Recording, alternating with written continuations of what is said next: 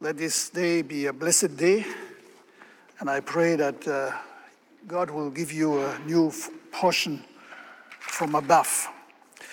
Today I want to speak about the subject I have started with last week, and I want to continue on that subject. And my title today is Grand Expectations. Grand Expectations.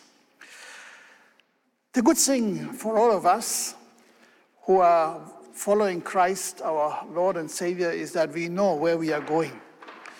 You see, when we look around in our world, we realize that many people, they don't realize what tomorrow is going to be. Of course, they are very much afraid, but the good thing is we know where we are going. And let me just read a few scriptures from the Word of God. I start with the book of Revelation 21, verse 23. The Bible reads, "The city does not need the sun or the moon to shine on it, for the glory of God gives it light, and the Lamb is its lamp. The nations will walk by its light, and the kings of the earth will bring their splendor into it. On no day will its gates ever be shut, for there will be no night there. The glory and honor of the nations will be brought into it. Nothing impure will ever enter it, nor will anyone who does what is shameful or deceitful, but only those whose names are written in the Lamb's book of life." And Psalms 117, verse 1 and 2 says, "Praise the Lord, all you nations, extol him, all you peoples. For great is his love towards us, and the faithfulness of the Lord endures forever." Praise the Lord. Amen. Let us pray. Lord our God, we want to thank you so much for your wonderful word that gives us a view into the future, that opens us a window of what you are going to do in the days and years to come. Lord Jesus, thank you that we are firmly established in your mighty hands. We give you praise and honor, Lord, that today we can be able to study your word. And I pray, Lord, give us understanding from your word. Give us an ability to catch whatever you are saying to us. To you be the glory and the honor. Amen. In the book of Isaiah, chapter 60, verse 1, the Bible says, "Arise, shine, for your light has come, and the glory of the Lord rises upon you. See, darkness covers the earth, and thick darkness is over the peoples. But the Lord rises upon you, and his glory appears over you." Now, what we can see clearly in the scriptures is that we live in a world full of darkness. As the word of God says, darkness is covering the earth, and thick darkness, as if there is a greater dimension to that, is over the people, the nations. That means the mind is darkened, and they will not be able to see what God wants them to see. If we would get stuck with reality gazing at what is happening in our world today, then we could lose all hope. But our challenge is that we need to look at the whole scripture. Okay, like in Isaiah chapter 60, one sentence says, just like taking stock of what is happening in our world, that darkness covers the earth, and thick darkness covers the peoples, covers the nations. But then just in the next sentence, or in fact it's the same sentence, God says, "But the Lord rises upon you." Praise God. But the Lord rises upon you. So when you go through darkness, don't just settle for darkness, but understand that the Lord rises upon you. And this is wonderful news. This is what we call good news, because this is why Jesus has come, in this world, so that we are not living in darkness, but that we are living in his wonderful light. and his glory appears over us. You see, this is something that we should never forget when we are walking through dark valleys in our life, when we are going through hardships, struggles, and difficulties. We should never forget that God actually rises upon us. He lets his light shine. Even his glory is appearing over our lives. Darkness is not final. Neither is death and calamity for those who are in Christ. And that we should really hold on to. This should be our theme and our song all the time. That darkness is not final. If you are passing through a stretch of darkness, make sure that you understand the morning is coming. You see, God gives us this analogy in nature. We are having a day and we are enjoying the light of the day, and then we go into the night and it's dark. But praise God, there is always another day coming. And we should understand that when we are going through hardships and difficulties in our life, it is never the end. It is just a passing through.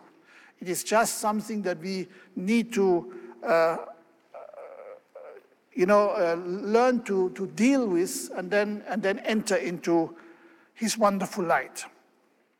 So God has revealed his plans in great detail so that we are not like the world without hope. The Bible tells us very clearly, God wants us to be in the know. God wants us to understand what he is up to, because he has a plan in which we are supposed to be very much involved. And if we are to be involved in the plan of God, then we must know what the plan of God is all about.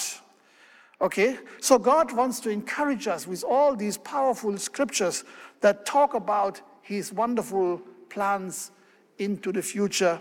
And of course, God doesn't just do something in the future. He always does something today. That's why the word of God says, today when you are hearing the voice of the Lord, do not harden your heart, because God wants to do something. God wants to transform our lives. God wants to encourage us, lift us, and give us direction. Now, the Bible is very clear that when we walk on his way, then definitely we will get into our destiny, because God has prepared a way that is ending in the destiny. And the destiny that God has given to us very clearly is not some better place. Even so, there is a better place too. It's not even the city of Jerusalem, in the sense that we understand it from a human perspective, but it's actually God the Father himself. Jesus said, I am the truth, I'm the word, the life. No one can come to the Father except through me.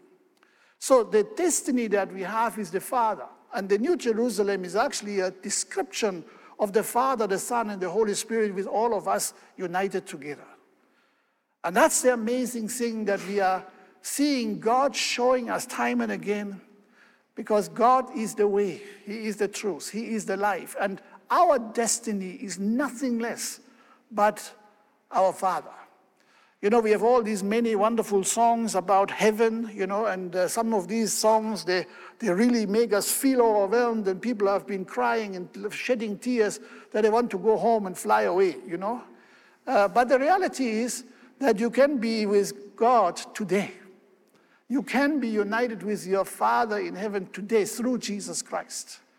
So it's not a question of waiting until we fly away. And of course, usually when the day of our death comes closer, then we don't fly. We don't want to fly. Then we are realizing, life is precious. And so we want to stay.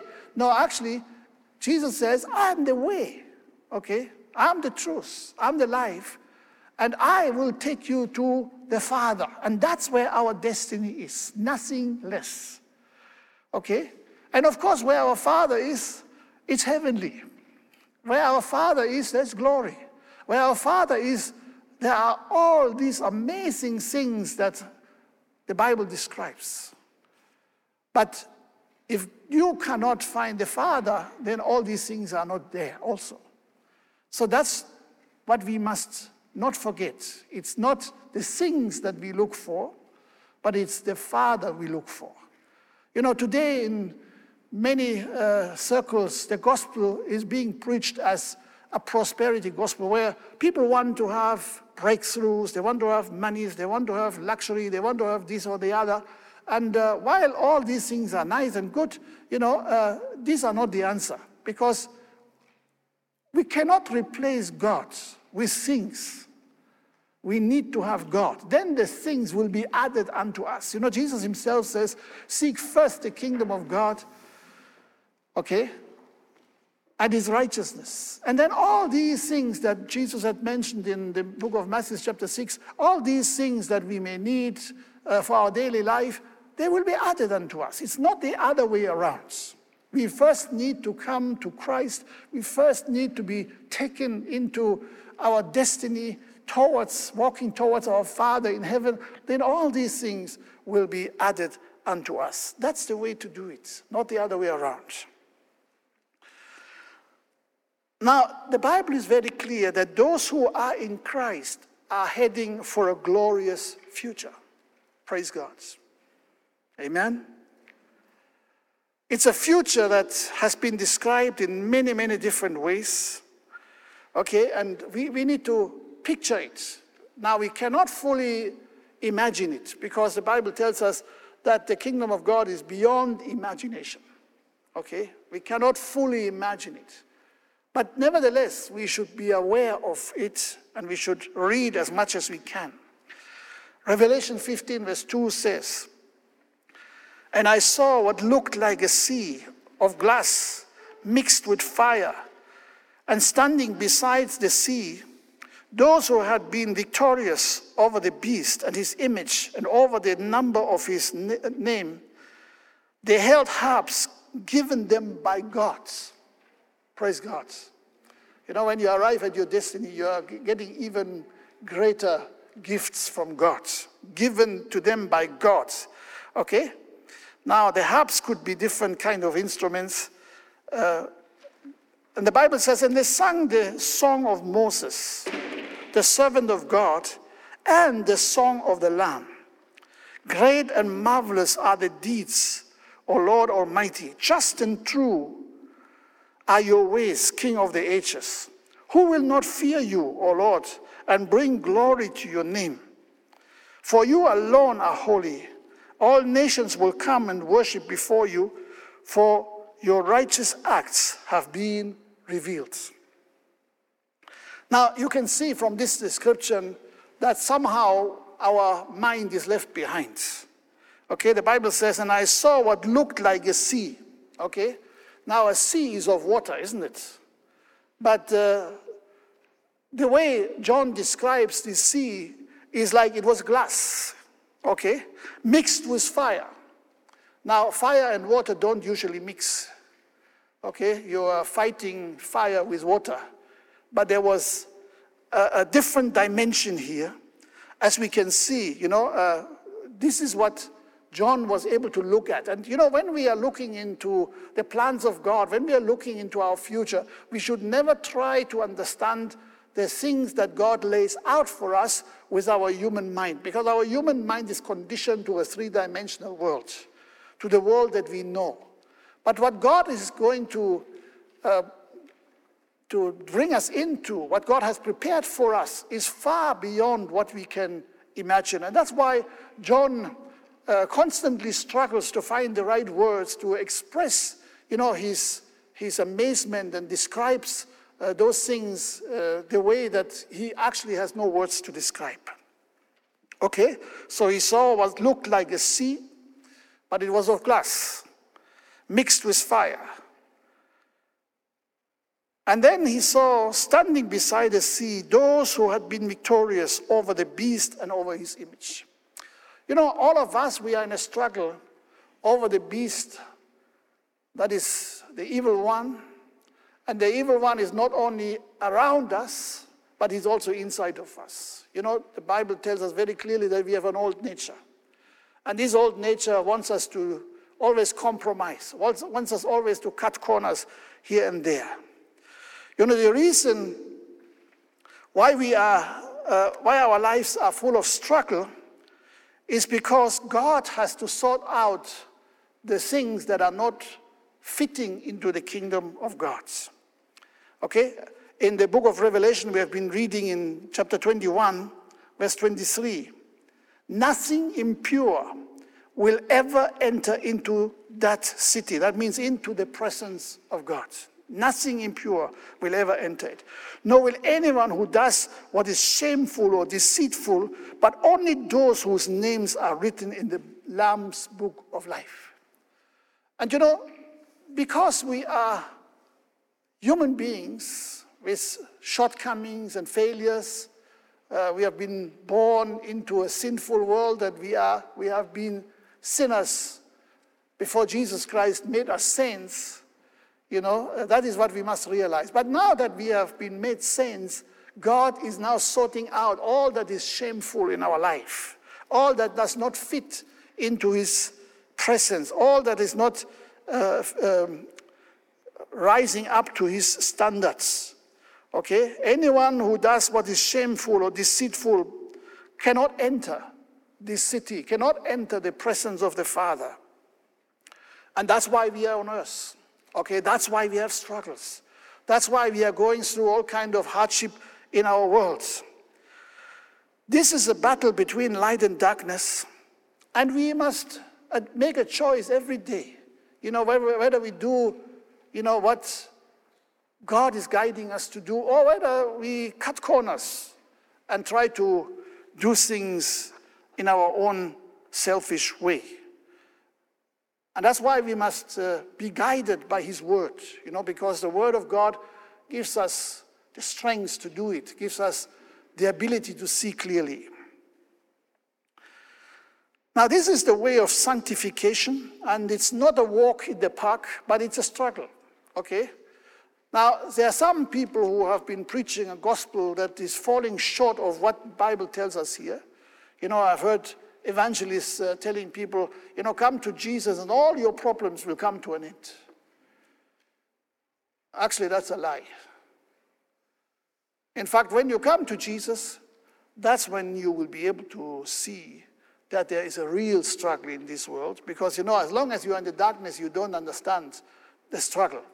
But when you are coming to the light, then you will be head on with the temptations and with the darkness of this world. And that is what we have to struggle with. Whether we like it or not, this is required, because God is going to remove all of those things that cannot fit into his kingdom, that cannot fit into the city of God where he is present. So Satan constantly produces new gods, okay, or new diversions to keep us from Christ. You know, if you're looking at the old days, the times before Christ came and even after, you will be amazed to see the literature of those days and how many different gods they were trying to please, they were trying to worship. You know, you can go to the different nations that were ruling and that were on top of the world at one time or the other. You will always find there are a lot of different gods. In fact, one philosopher in the old Greece, in the old Athens, was writing a book that the gods came together and they had a meeting to decide what to do, because the heavens got overcrowded. There were too many gods. So they were wondering what to do, how to get rid of some of these so-called gods. Of course, that is all total nonsense, but this is what happened, you know. I mean, look at the neighbors of Israel. All of them, they were worshipping Baal, they were worshipping Asherah, you know, all of these different gods that their neighbors had. And this was common in those days. In fact, there's a lot of literature talking about these things. You know, the old Greeks, they had a lot of this literature, and much of it is really talking about the different gods. But today, Satan is clever. You know, he may not bring you new gods. Even so, in some parts of the world, he still does that. We know that in certain countries of this world, there are so many gods that you can even, step over them and fall, because gods are literally everywhere. But, in our Western world and the influenced world, because even we in Zambia, we get so much influenced by Western culture, especially since we have, internet, as we have social media. We get so much influenced by the thoughts and the ideas of the world around us, by, the world that is very much infiltrated through Hollywood with the value system that is there. That's why, our system, even in Zambia, has changed a lot. Just the other day, I had a discussion with somebody, and I said, when I came to Zambia in 1982, one thing that amazed me was the respect that young people had for the elders. Whether it was always, resonating in their hearts the way they showed it, I don't know. But it was a reality, that people were really respecting elders. I mean, it would never happen that an old man would come in or old woman would come into a bus and somebody who is younger would not stand up and make room for that person. Okay? The kind of respect to approach elderly people was amazing. But today, this has largely disappeared. That's a reality, okay? I mean, if I look at the world today and the world almost 40 years ago, it's a completely different story. And you know why? It's because, Satan has been very clever to give us different diversions, different gadgets, different ways, different gods that we are now putting above everything else. And we must be aware of that. We must not be diverted from the true ways of God. Because there's only one God we should worship and not false gods. Now, Satan may do whatever he wants, but the choice is up to you and me. Okay, as long as we don't know Jesus, we may be forced to continue sinning, but that's why Jesus came, so that he redeems us from that force of darkness. He redeems us from that compulsion to sin. So Jesus has set us free to walk with him and live in the freedom of the sons of God. But that does not mean that we don't have a choice. And we need to make the right choice every single day, to walk with Christ and to order our life according to his perfect word. So understand that God has called us into a bright and wonderful future. There are grand expectations that we should all have. And we who are children of God, we must not be unaware. We must not be in the dark of where we are going. We must be clear that we have a destiny. If you go on a journey and you get a ticket, okay, maybe you're flying or even going on a bus, and many of these buses now going to cities in Livingston or in the north or Dar es Salaam, you have to get a ticket a day before. And when you go and pay your ticket, you can't just say, I want the ticket. You said, okay, I can sell you a ticket, but where to? Isn't it? If you go to an airline, you say, I want a ticket. Yeah, okay, can I get a ticket? But you must know where to. Okay? If you don't know your destiny, you can't get a ticket. Okay? Because they have got a choice for you to choose from. And so you must know where you are planning to Livingston. You must tell them, I want to go to Livingston. And that place where you are going is written on your ticket. So I want to ask you today, what is written on your ticket? Are you aware of a ticket? Have you got a ticket?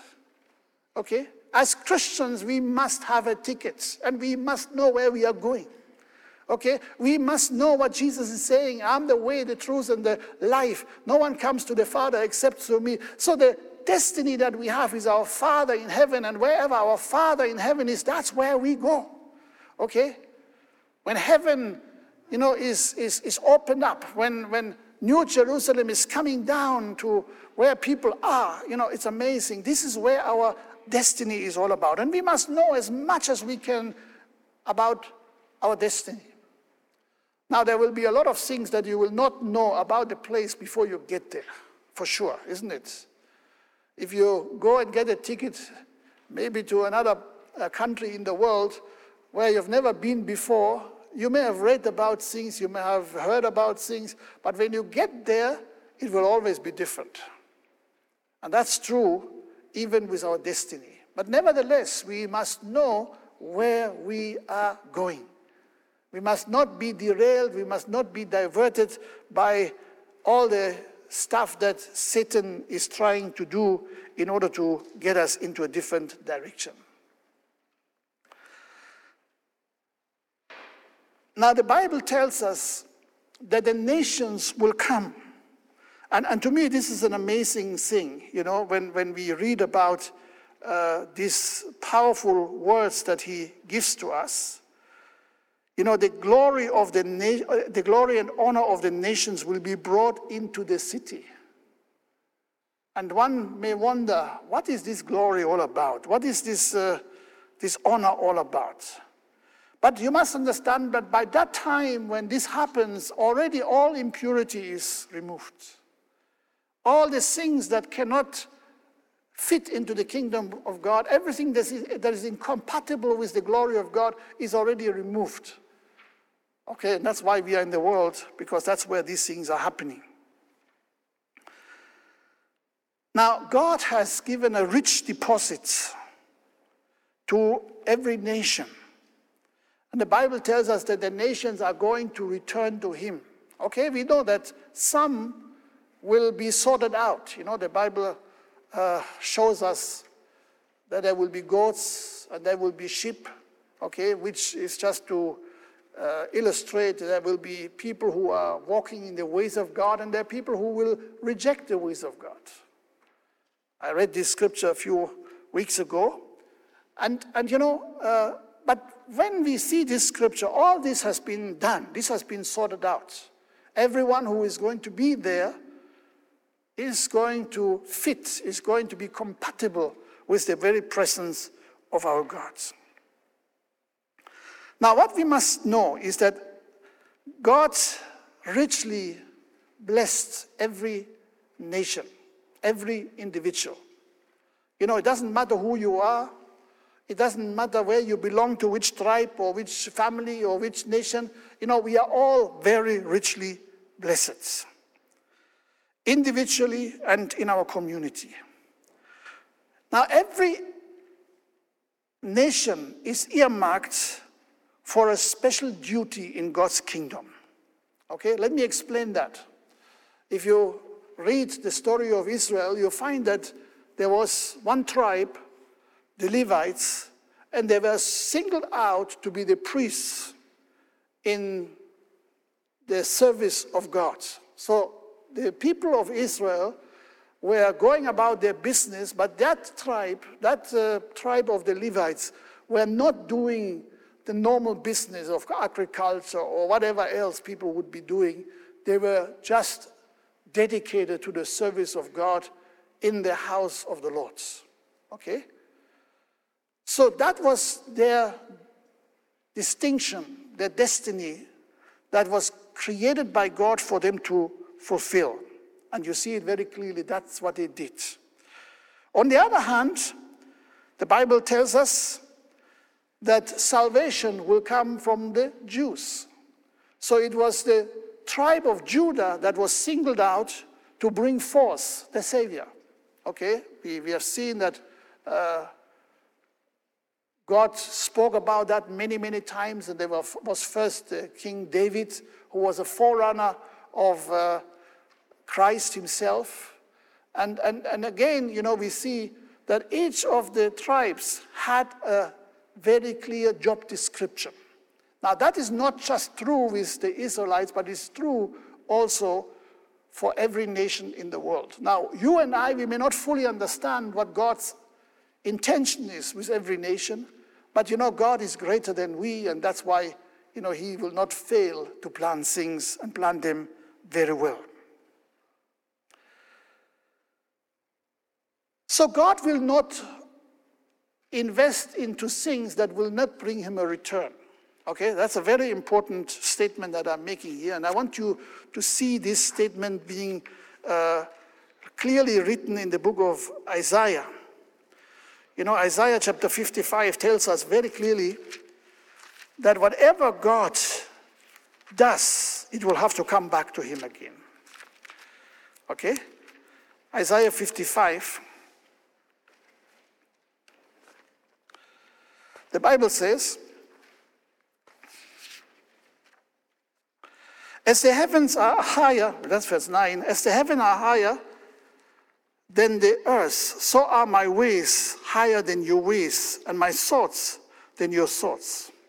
As the rain and the snow come down from heaven and do not return to it without watering the earth, making it bud and flourish, so that it yields seed for the sower and bread for the eater, so is my word that goes out from my mouth. For it will not return to me empty, but will accomplish what I desire and achieve the purpose for which I sent it. Hey, this is a powerful word. Okay, I know you have heard this word probably more than once, but I want to just say a few things about it. No blessing that God has installed upon an individual or upon a nation will be ending up in hellfire. Okay? So whatever God has given, it will have to come back to him, not go to the devil. Now you may wonder, how does this work? God has given gifts to every human being. And yet there are many human beings who decide not to walk with God. There are people who have decided to rather be in the service of the evil one, consciously or unconsciously. And the Bible tells us that whatever God has given to them, they have to surrender it. It cannot go into the place where the devil and his angels are going to reside for eternity. Okay? Because that place is devoid of all the blessings of God. Because the devil doesn't want that. Okay? And so we must understand that every nation is singled out for a special purpose in the kingdom of God. And for those nations who think they don't need God, and of course I want to tell you very clearly that every time there will be a remnant of every nation that will return to God. Okay? Because whatever God has set to do, it will work out. Okay? There may be others who will not come back, but the nation will be able to return. And that's why we read these very powerful scriptures where it says, praise the Lord, all you nations, extol him, all you peoples. Because eventually, every nation, every tribe, every tongue will be represented in the presence of God Almighty. And those who have decided to go the other direction, they will go without any of the blessings of God. Because if you reject God, you reject him altogether. Okay? All things are created by the word of God. That means God has given his word. And his will be accomplished according to his desire, as we have read from Isaiah 55. Once the word has achieved God's purpose, it will return to him in full. Okay? The words of God that he has sent, they will come back to him having accomplished everything that God sent the word for, and they will have been able to accomplish everything in full. Scripture says that my word will not come back to me empty. No, it will come back full. Amen? That's powerful. So once the word that has been sent is achieving the design of God, it will be able to report back to God, it is done. Okay? That's true in your life. That's true in our nation. That's true in our world. That's how God works. He uses the symbol or the example of rain. You know, rain comes in order to do something on the earth. It prepares the ground. It gives us moisture. It gives us the necessary water that we require to live. And when it has done what it's supposed to do, it will just go back in the cycle, being drawn up into the clouds, and eventually it will come back again. But it will have done the job for which it was sent. That's exactly what God does. God sends his word in order to accomplish and achieve what he has decided to do. So silently, God is working out his plans in perfection. Throughout the history of mankind, God has worked out his perfect will. Okay? In every nation. Even in nations which look to be ungodly, which look to be very far away from the living God. That's why God sent prophets. You know, when you go through the Old Testament, you will see so many prophets, big and small, not in terms of stature, but in terms of how much they have written. And they're telling us about the coming of the Savior, the coming of the Messiah, the Savior who is going to wipe away our sins, the Lamb of God that carries away our sins, and it will no longer trouble us anymore. All these are prophecies that God has given to us through his word. But amazingly, God was speaking not just to the people of Israel, he was speaking to other nations too. In fact, if you study the nations of the world and even the different type of religions that are there, you will be amazed that there are always things that God himself has inspired. Because God is speaking to everyone, no matter what. Okay? Now we know, I said this earlier on, the Greeks were known for their many different gods. Okay? Just go into literature, you will find out there was so much confusion. They had a God for everything. God of harvest, God of fruitfulness, God of everything. Okay? And yet, in between, we see that even in a nation like that, God had a testimony, and amazingly, this testimony came to pass.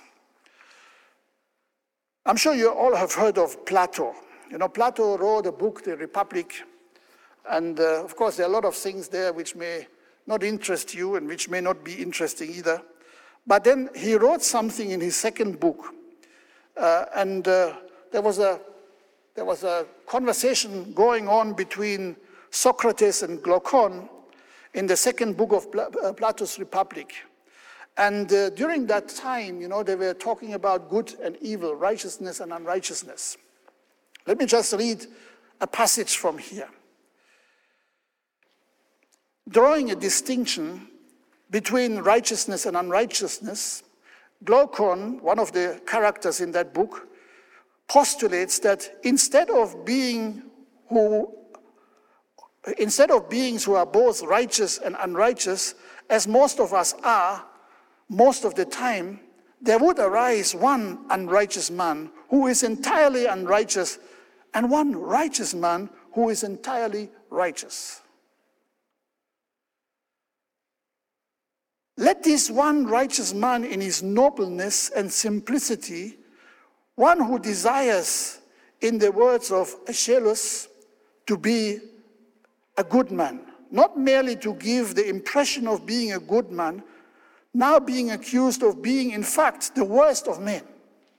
Okay, now just listen to this carefully, because what this man describes is actually the nature and the life of Christ. Okay, Christ came a good man, not merely giving an impression of being a good man, but because he was good through and through. But he was accused of being the worst man. Let him, moreover, remain steadfast to the hour of death, seeming to be unrighteous and yet being righteous. What will be the outcome of this?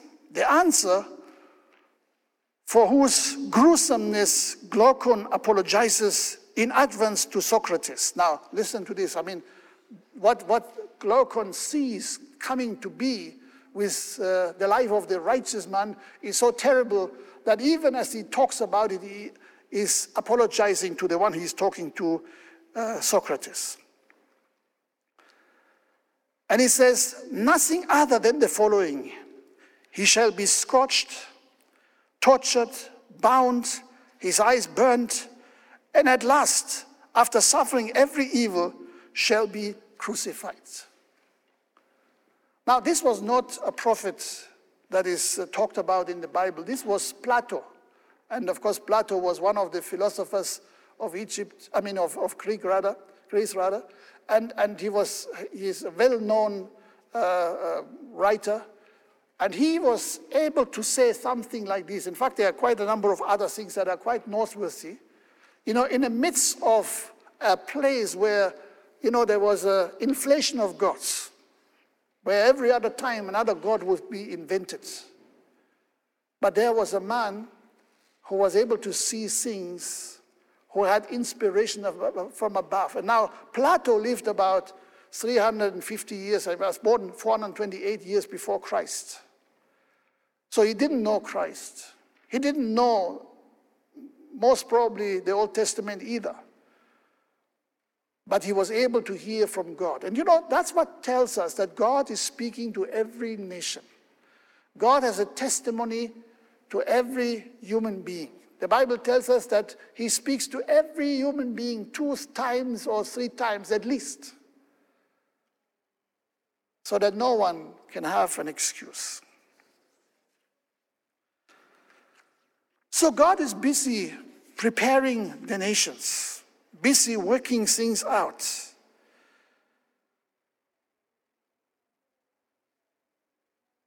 God is showing us Christ, the Son. Let me just read Psalms chapter 2 and verse 1 and onwards. The Bible says, why do the nations conspire and the peoples plot in vain? Okay? This is the ugly side of the nations. Okay? And we see it in the news. All the wars, all the troubles, all the murders, all the unrighteousness that is happening. Why do the nations conspire and the peoples plot in vain? The kings of the earth take their stand, and the rulers gather together against the Lord and against the Anointed One. And that is a reality even today. Let us break their chains, they say, and throw off their fetters. The one enthroned in heaven laughs. The Lord scoffs at them. It's like a mosquito is trying to stop your car. Okay? Just knocking there and says, hey, you, I want to bring you down. Okay? Yes, maybe a mosquito can give you malaria, but it cannot stop your car. Okay? So the Bible says, the one enthroned in heaven laughs, the Lord scoffs at them. Then he rebukes them in his anger and terrifies them in his wrath, saying, I've installed my king on Zion, my holy hill. I will proclaim the decree of the Lord. He said to me, you are my son, today I've become your father. Praise God. Here God the Father and God the Son speak to each other. And while the nations rage, while they have got their own ideas, while they are trying to get off from the ways of God, God says, no, it's going the other way around. Actually, I've installed my purpose. I've actually done what I have to do in this world. And praise God. God has installed his Son. He has become a father. And the Father says, ask of me, and I will make the nations your inheritance, the ends of the earth your possession. You will rule them with an iron scepter, and you will dash them to pieces like pottery. Therefore, you kings, be wise. Okay, so there is a call for wisdom. But there is also a warning. Be warned, you rulers of the earth. Serve the Lord with fear and rejoice with trembling. Kiss the Son, lest he be angry with you and be destroyed in your way. For his wrath can flare up in a moment. Blessed are all who take refuge in him. Brothers and sisters, this is a word written hundreds of years before Jesus came. And the Bible tells us that we should embrace the Son, we should kiss the Son. He who has been sent as the Son of the living God by his Father into this world to bring us salvation, he is the one who is our place of refuge.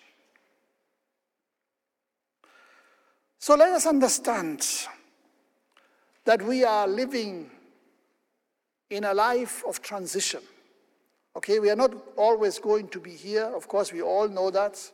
You know, we have been given a certain time that we can live, a number of years that we can be having grace to live on this world. But in this time, God is working out things in each and every single one of us. When Jesus came, he came to minister to Israel, but he also ministered to others. For instance, the centurion. And he was even amazed about his face. Or the Canaanite woman who was trying to, push the Lord Jesus to give him something. And he says, I'm not sent to you, I'm sent to the people of Israel. But she was so insistent in her face that Jesus remarked about that amazing face that she had. Just like with the centurion. And don't forget, after resurrection, Jesus sent his disciples to all nations so that they would make disciples from every nation.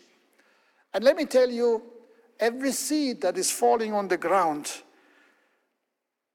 will do its work. It may fall silently into the earth. You know, every seed that is taken into the ground will be working its duty in silence. It will sprout, and eventually it will grow up. And that's exactly what God is doing. He has sent us to sow a seed. He is sending his word, and he has been doing that for hundreds and thousands of years, since the very beginning of mankind. Since the time man fell into sin, God has never stopped to speak his word, to sow a seed. And while there are people who may just determined not to follow the words of the Lord, not to follow the way of salvation, nevertheless, God will have a remnant from every nation. He will reclaim everything that he has given, and it will come back to him again, as we have seen earlier on. In Psalm 126, verse 5, the Bible says we are weeping, we are going out weeping as we are sowing the seeds. But we come back with songs of joy as we are bringing in the harvest. And that's exactly what is happening. You know, we are in this world, and there may be tears. Okay, these tears are still a reality. We're still going through darkness. But let me tell you, there will be amazement and there will be joy when we finally make our transition into the presence of God. God will wipe away every tear. So don't expect every tear to be wiped away now, because we are still in these worlds. Okay, God will still give you comfort. He will still give you help. He will even wipe away some tears, but it will not be the end. There will other tears be on the way. But eventually, you know, when we make our transition, it will be a time of amazement about all the things that we are going to see in the presence of God.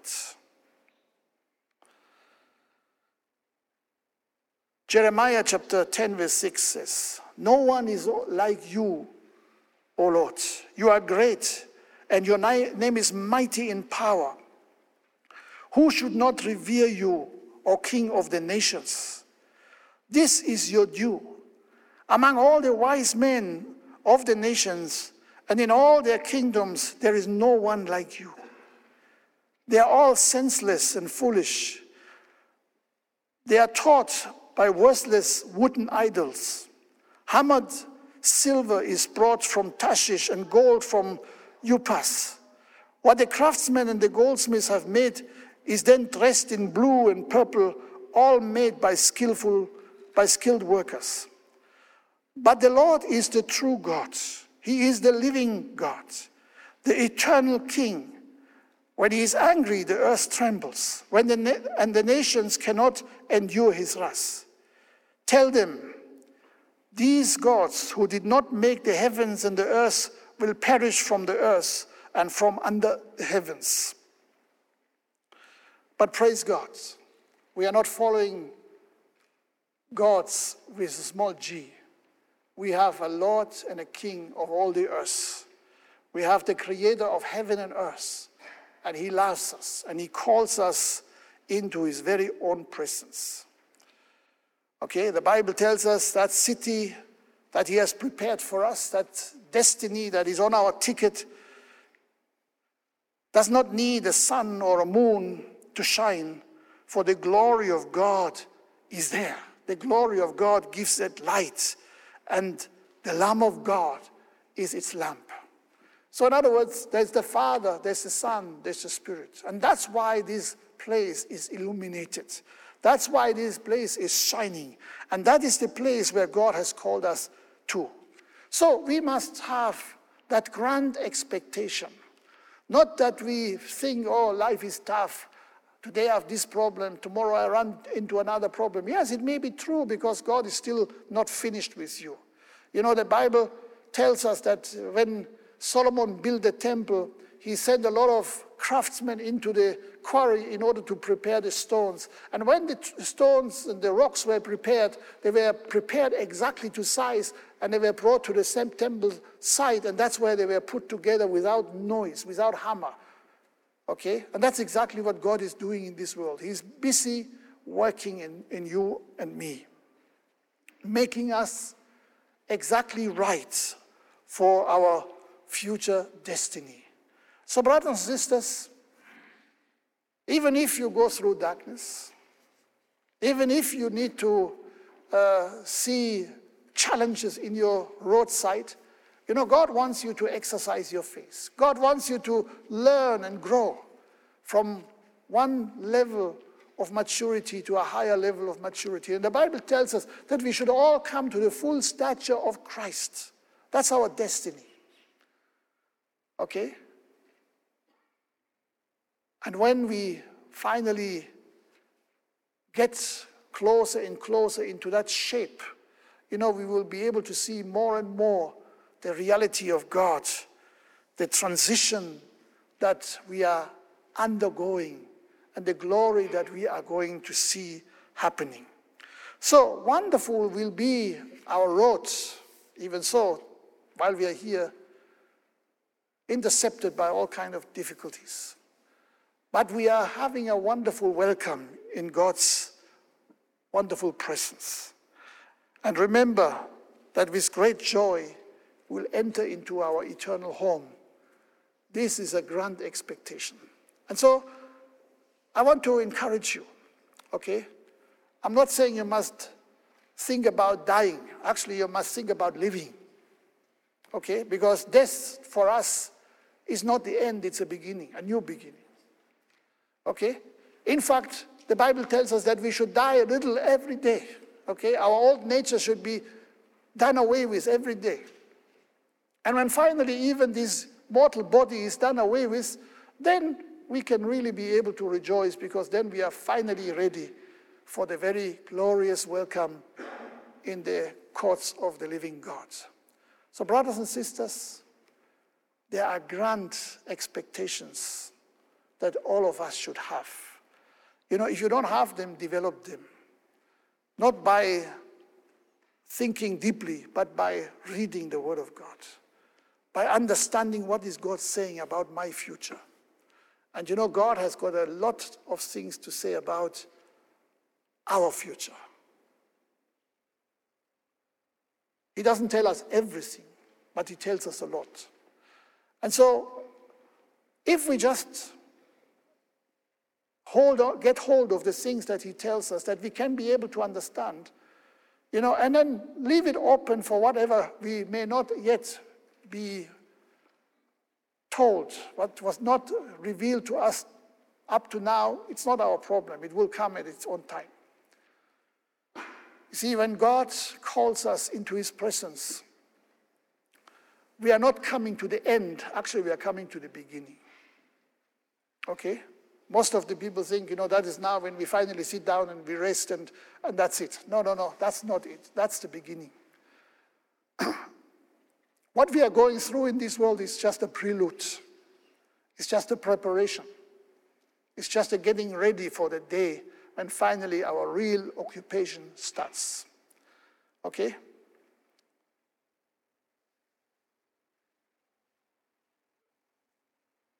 On Friday, my grandson went the first day to school. And he was very excited. Very excited. Of course, he was looking forward for that day for quite a while. But you can be sure that sometimes that excitement will not be there. Okay? It's always good when we are saying, a new thing begins, But actually, school is shaping time. It's preparation time. It's hard time. It's testing time. Okay? We all know that. We have been there, isn't it? So you can get excited because, you have been in kindergarten and now you want to leave this world of children behind and you think, now I'm grown up, I'm going to school, not realizing what school is going to bring. Okay?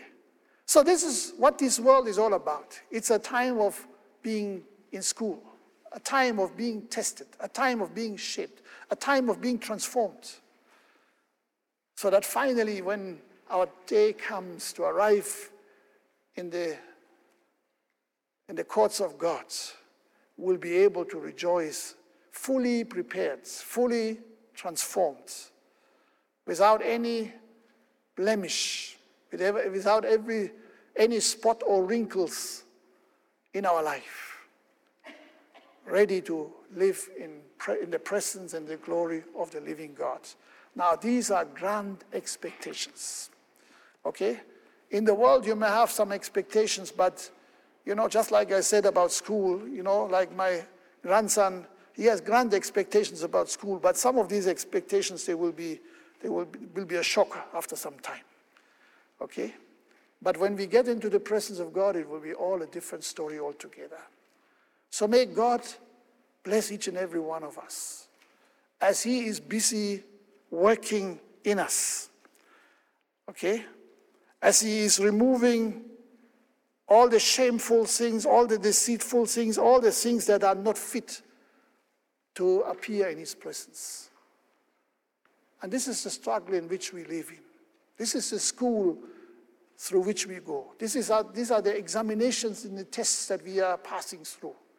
So that when we are coming out of it, we'll be fully prepared and ready to enter into this wonderful place that God has prepared for all of us. God bless you.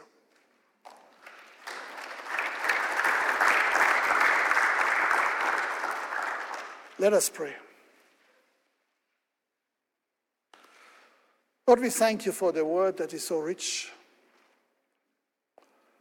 that gives us a clear direction, that talks very clearly about our destiny and all the things that need to happen on the way towards that destiny. Lord, you have not left us in the dark. You have revealed these things to us. We may not always enjoy these things that we are experiencing on that road, but Lord, we know you mean well. You have a good plan, and you have given us a destiny on our tickets, that we are welcome in the presence of the Most High God, our Father in heaven. And so, Lord, we pray that you help us to be focused and not be diverted by all kind of stuff that may take away our attention. But Lord, help us that we live our life to your glory. In Jesus' name I pray. Amen. Amen.